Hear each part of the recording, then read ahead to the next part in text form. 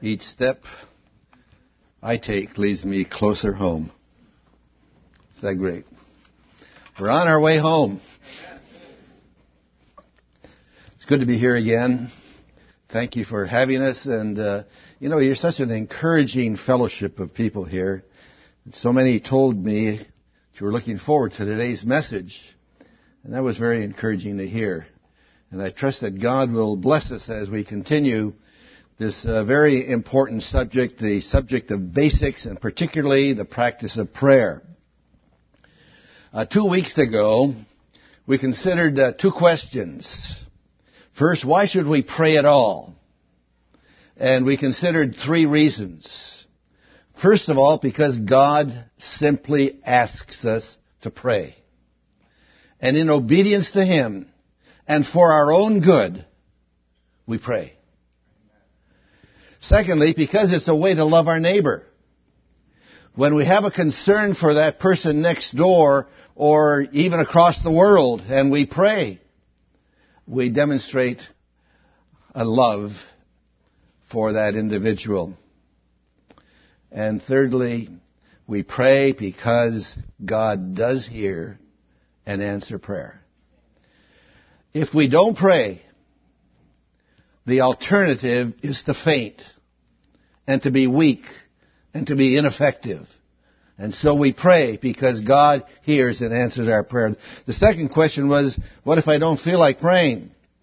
And I suggested that we ought to pray anyway, because we're the big losers if we don't pray. We could miss out on a joyful Christian life. We could fail to overcome temptation, and so pray anyway if you don't feel like praying. This morning I'd like to cover a whole lot more ground. And for some background to our message, would you turn please to Matthew's Gospel chapter 6. These are the words of Jesus. Matthew chapter 6.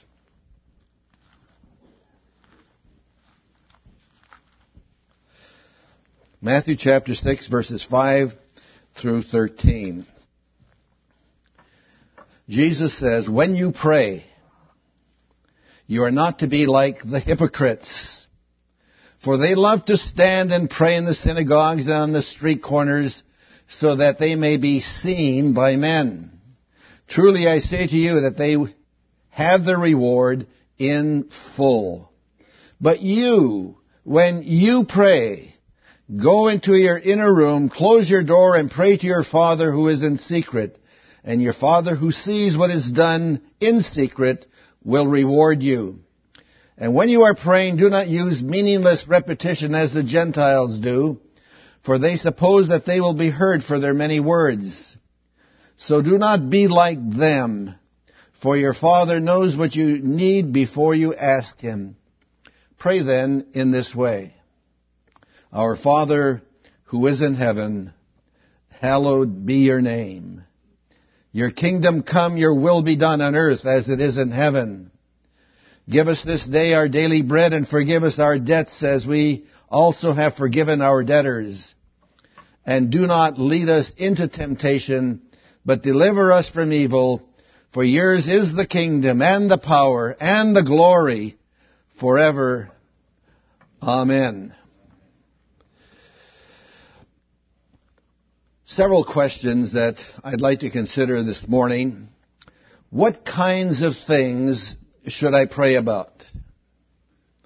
Can I really be truly honest with God? Do I have issues within me that I cannot hesitate to bring to His attention? What do I say when I pray? And what is defensive praying all about? So let's consider these four questions at least, and if there are more, and if we have time, we'll consider them as well. What kinds of things should I pray about? Well, first of all, I'd like to say, whatever your needs, whatever your problems, pray about them. Whatever the pressures that weigh you down, bring them to our loving Heavenly Father. Now, having said that, I also need to remind us that selfishness is never pretty, even when we pray. It's easy for us to get caught up in our own needs, to be egocentric, and try to use God as a mail order house. God, would you please send me this? Would you please do this for me? Would you please do the other for me? You know, I've got my Christmas list, and would you please help me to get it on time and the right things for the right people and so on. Well, the Bible encourages us to make our needs known to God, but a prayer life that is limited only to personal, tangible needs is evidence that our Christian outlook does not understand our very deepest needs and God's greatest gifts. And I'd like to repeat that. A prayer life that is limited to personal, tangible needs is evidence that our Christian outlook does not understand our deepest needs and God's greatest gifts. Yes, pray for your personal needs, including the so-called mundane things, but don't forget to pray for the deeper needs. Well, what kinds of things should I pray about? What are the deeper needs? The prayers of the Bible give us good examples of what we ought to consider when praying. And I'd like to mention two things. There are more. Turn to Colossians chapter 1.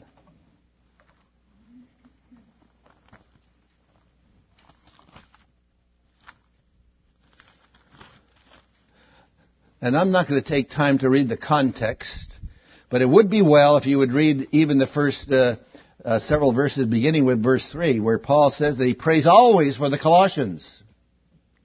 But verse 9 says this, "For this reason also, since the day we heard of it, we have not ceased to pray for you and to ask that you may be filled with the knowledge of His will in all spiritual wisdom and understanding." The first thing that Paul prays for the Colossians is that they might be filled with the knowledge of His will through all spiritual wisdom and understanding. This prayer asks God to help with an individual's greatest need and problem, a person's deepest need, and that is the need to grasp and to understand what God's will is for me. When we pray that our friends have insight into God's will, we do not mean that they will know exactly what to do in every personal decision that comes across their path. We pray for those that we care about, that they will be caught up in the noble purposes of God. That's what we pray about. And God's will, incidentally, is not mysterious, as we sometimes make it to be. There are numerous statements again and again and again about what the will of God is. Let me give you an example. 1 Thessalonians. "And this is the will of God, that you abstain from fornication." That's pretty clear. You don't have to pray about that. It's there and you know it. Just believe it and obey it. This is the will of God. And we have verse after verse after verse just like that. Romans chapter 12 and verse 2 talks about our proving what is the will of God, that good and perfect will. Proving it means that we already know what's there. We pray for those that we care about. The result of this kind of insight is living a life that is pleasing to God. Now, did you notice verse 10 in Colossians chapter 1? Because there we have that purpose verse. In verse 9, we read that we should pray for the will of God so that. What is the reason for praying that? So that. That's purpose. That's reason why to pray. So that you will walk in a manner worthy of the Lord. When we know what the will of God is, then we can walk in a way pleasing to Him. Whenever you see a so that in the Scriptures, that's purpose. What follows is purpose and the reason for the preceding verse. And so I just want you to notice that as you read your Bibles. Secondly, pray for power to be able to cope with the problems and images that life throws at us. Life throws at us a whole lot of things, a whole range of things. And we pray that we might be able to cope with that which comes into our life. And Colossians 1:11 says something interesting in that regard, and I want you to notice that. Strengthened with all power according to His glorious might for the attaining of all steadfast and patience joyously. Wow. There's something to pray about. Something to pray about. Power to endure affliction is what Paul prays for. Do you ever pray for your friend, your neighbor, your family, that you might have the power to endure affliction? Now, you don't know what tomorrow is going to bring. And I don't know whether you work in a situation where you may encounter some affliction. Pray about it. Pray for your friend with regard to their power to endure the affliction that might be thrown their way. You know, life sometimes does rub us the wrong way. And we don't like it. And I certainly can understand that. But God's power helps us to bear up and to be patient joyously. Not just patient, oh boy, you know what I had to put up with the other day? Oh, you can't believe it, how tough that was. Be able to bear up patiently, but joyously. Now that's a little step further. That's another notch. And that's what the Scripture says. Endurance and patience are the outstanding results produced by God's power. Would you rather have a bigger paycheck or insight into God's will and plan for your life? That's a question. Would you rather have a great big gift or power to endure and be patient with life's problems? What would you rather have? What kinds of things should I pray about? Insight into God's will and power so that we may do His will in every circumstance. Our prayers for each other are part of God's plan for getting His will done. Physical and financial needs are important. We should not forget them. But we don't want to forget these other things, which I think are on a higher level. We want to make sure that our priorities in prayer follow the priorities of God. What higher favor can we do for others than to lift their names before the throne of God and ask Him to catch them up in His plan? Wow. Wouldn't you like to be caught up in God's plan? And we can do that by praying for one another. Now the second question I want to ask. Can I really be honest with God? And a corollary question is, suppose I just happen to disagree with God. Now, none of you have ever done that, right? We have a lot of examples of honesty in the Scripture. particularly the book of Job, Psalms, Habakkuk, Jeremiah, and others. You know, one time Jeremiah had a basic disagreement with God over the way he was running the universe. And so he tells God about that. You want to read it? Jeremiah chapter 12.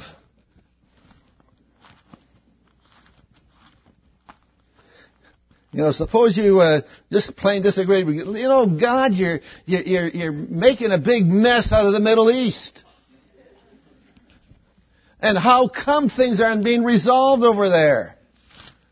You know, have you ever heard those kind of questions? Maybe you've entertained them even yourselves. But chapter 12, verse 1. And he starts out very nicely. Righteous are you, O Lord, that I would plead my case with you. Indeed, I would discuss matters of justice with you. You know, are you doing things right? I discuss matters of justice with you. And here's a question that he's wondering about. Why has the way of the wicked prospered? Why are all those who deal in treachery at ease? Old Jeremiah having a conflict with God over how he's running the universe. You know, an equivalent question might be, Lord, I don't understand how you could allow such tyrants and cruel people to be heads of states in our world. How could you allow these people, I was going to use a different word, how can you allow these people to have it easy? And they're gross sinners. I don't know why you allow so much bloodshed to continue in so many parts of the world. Or why do you allow 800 babies to be aborted in California every single day? Why? What happened to Jeremiah's prayer when he prayed this way? Did God change the way that he was running the world? No. God continued his plan for the world. Well, what happened then? Jeremiah took his problem directly to God, and though the circumstances didn't change, the internal pressure on Jeremiah was relieved.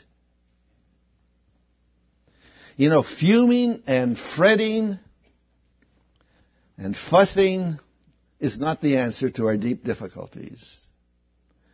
Whether it's confusion about God's will or resentment about the way God seems to be doing things, and you say, well, what's the answer? One word. Prayer. Frankly, openly, directly, honestly, telling God how we feel will help us live with our problems, and Jeremiah lived with his. I want to give you another example, maybe a couple more. The book of Habakkuk. You know, that's that book in the Bible that you have trouble finding, and you're sure somebody's torn it out of your Bible. But the book of Habakkuk, if you want to turn to it, it's good. The first couple of verses, but the first 3 verses, well, 2 and 3. Habakkuk says that he calls violence. There's violence, Lord, in my life. There's violence all around me, and you don't answer me. And here's the problem of unanswered prayer. He calls violence. No answer. But you know, the beginning of the book of Habakkuk is good, but the end is even better. And I want you to look at chapter 3, if you've got that. Now, if I can find Habakkuk, I'll be doing okay.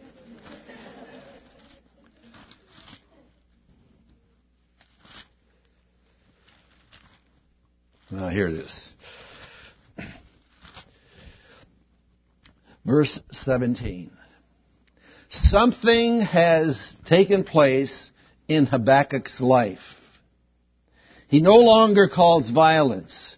As a matter of fact, notice what he does say.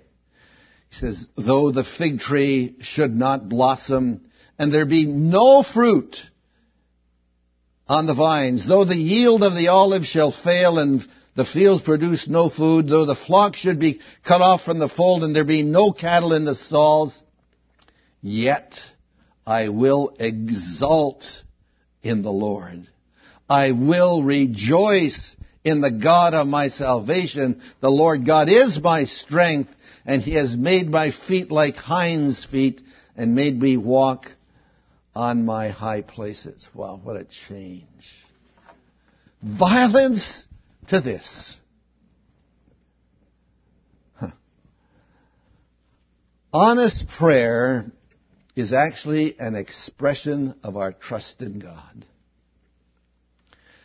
Think of the people you know with whom you are willing to share your deepest secrets.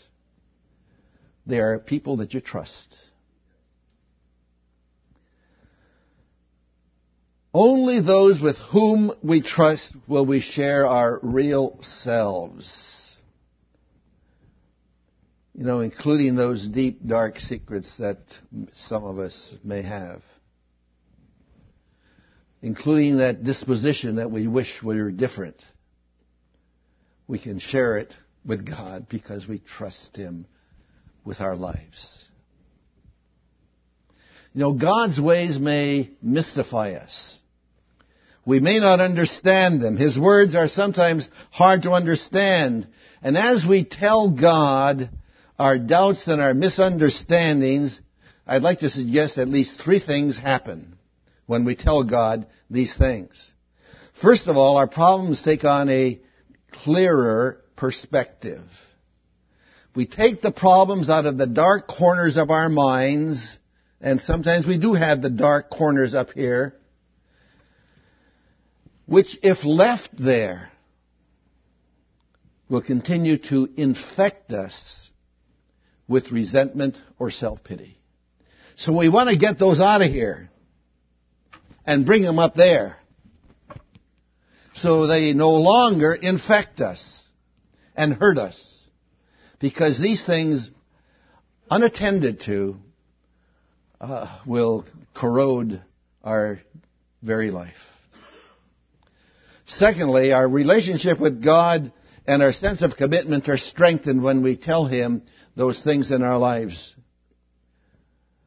As we are honest, we come to know God better and to love Him more. And third, honesty with God means we can pray in all circumstances. There is no circumstance concerning which we cannot pray. God wants to hear what we have to say. We don't have to guess what He wants to hear because He takes us just the way we are. He can accept our negative feelings as well as our praise. You know, one of the big differences between, say, Job and Habakkuk and some of these scribes and Pharisees who complained and murmured all the time is the fact that Job and Habakkuk prayed their problems to God. These other folks, all they did was whine and gripe and complain. That's all they did. Big difference. Pray your needs. Pray your concerns. Pray your doubts. And say, Lord, I just don't understand.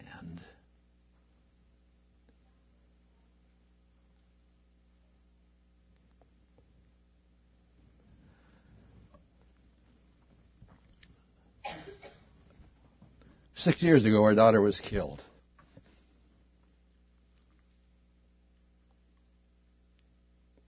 Don't know why. Don't understand.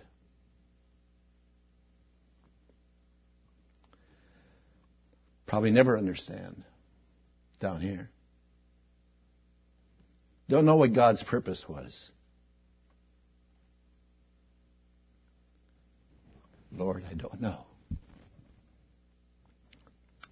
Leave it there. Leave it there. What do we say when we pray? Quite a few years ago now, I had a young executives Bible class. And as these men came to Christ, they began to ask me, what do I say when I pray? I've never prayed before. I'd never heard anybody say that. You know, some people pray. Maybe they don't think they're very eloquent in their prayer, but they pray. But these people said, never prayed before. How do I begin? Are there special words or actions that one must use in order for God to hear and respond? Must I say it in a certain way? You know, if we say, I pray this in Jesus' name, will that ensure an answer? Should I kneel? Should I stand? Should I sit? How do I pray? When I was growing up, I was told to memorize 3 prayers. The first was the Our Father, as it was called, or the Lord's Prayer. Secondly, the Hail Mary. And thirdly, a prayer called an act of contrition. And when we went to confession, we were given some things to do. And I recall being told I should say 10 Our Fathers and 10 Hail Marys and an act of contrition. And I would be fine. I was given this formula for praying and told that that was all I needed for my prayer life. Now, in some denominations, there are prayer books. And they have beautiful words, wonderfully put together. I love to read some of those. They're really quite nice. But is that what a person is to say when they pray? Or is there more to prayer than that? And I'd like to suggest a little more of the essence of prayer as we consider the question, what do we say when we pray? First of all, effective prayer relates to what or who I am. And I want to say a little more about that. Prayer will reflect your relationship with God. Then I'd like to give you a few suggestions on what you might say when you pray. Effective prayer relates to what or who I am. Abraham Lincoln reportedly said on one occasion, your words speak so loudly, I can't hear what you're saying. And people who say one thing and then do another are usually called hypocrites. I was reading a book on prayer some time ago, and I came across a rather startling statement. The author was a seminary professor at Trinity College in Deerfield, Illinois. He said this, God does not respond to our prayers. And he meant by that the verbal prayer. He said God responds to us, to our whole life. What we say to him cannot be separated from what we think, feel, and do. And I want to repeat that.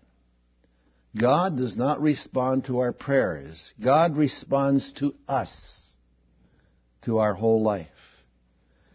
Now, does the Bible really teach that? Well, in the passage that we read earlier in Matthew's Gospel, chapter 6, beginning at verse 5, I do not doubt that the Pharisees that prayed on the street corners and prayed out loud, I don't doubt that they prayed beautiful prayers. They probably said good words. They might have quoted the scriptures. However, Jesus, looking at their life, looking at their practices of prayer, called these people hypocrites and told his disciples, don't be like them. God does not just hear our prayers, He hears our whole life. He doesn't respond to what we say, He responds to what we are. Remember the story of the Pharisee and the publican who went up to the temple to pray? The Pharisee prayed words like these: I'm glad I'm not like other men, robbers and evildoers, adulterers, and so on. Now, is there anything wrong with that? Is there anything wrong with not being an adulterer? Is there anything wrong with not being a robber or an evildoer? There's nothing wrong with that. Actually, I hope that's true of all of us, that we're not any of these things. Perhaps you've heard people say, well, I'm a good person. I don't steal. I don't kill. I don't have too many bad habits. Well, to what is God responding to there? God is responding to what the Pharisee was. He was an arrogant, self-righteous, limelight-grabbing hypocrite. And God did not answer to what the Pharisee was. Now, the publican, on the other hand, couldn't tell the Lord how great He was.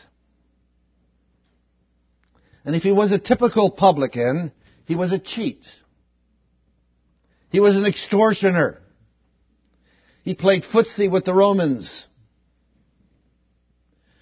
The publican pleaded mercy because he was a sinner.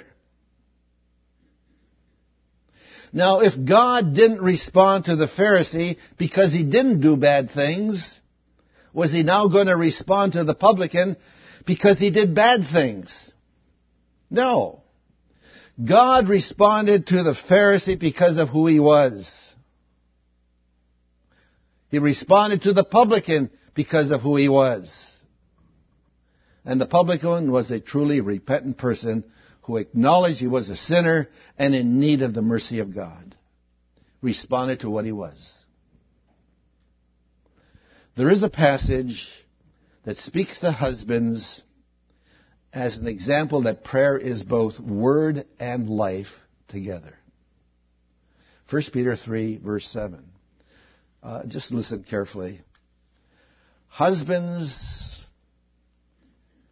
be considerate as you live with your wives, and treat them with respect as the weaker partner, and as heirs with you of the gracious gift of life, so that nothing will hinder your prayers.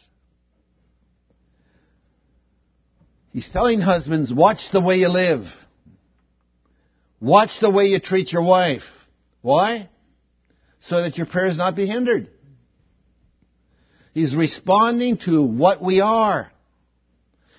And one last illustration for the sake of time, and you got to turn to this. This is great. Psalm 109.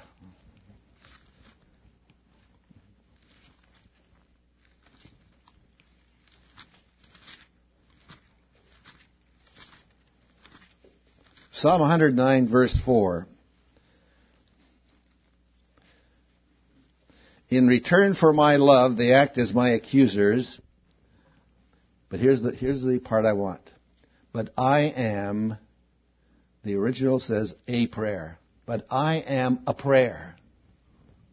Now the old commentators always applied this to Jesus, in whose life this was literally true.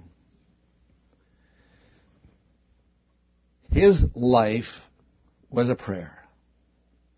He lived prayer. And I need to say, may our lives this week reflect prayers of compassion as we respond to people in need. And may our lives, may my life this week reflect prayers of honesty as I'm tempted to exaggerate. May my life reflect prayers of loving as I act kindly towards others. What do we say when we pray? Say it with your life. Say it with your life. The last thing I just want to say in just a few words, I know our time is just about gone. Warren Myers, I think was a couple of years ahead of me at Cal Berkeley,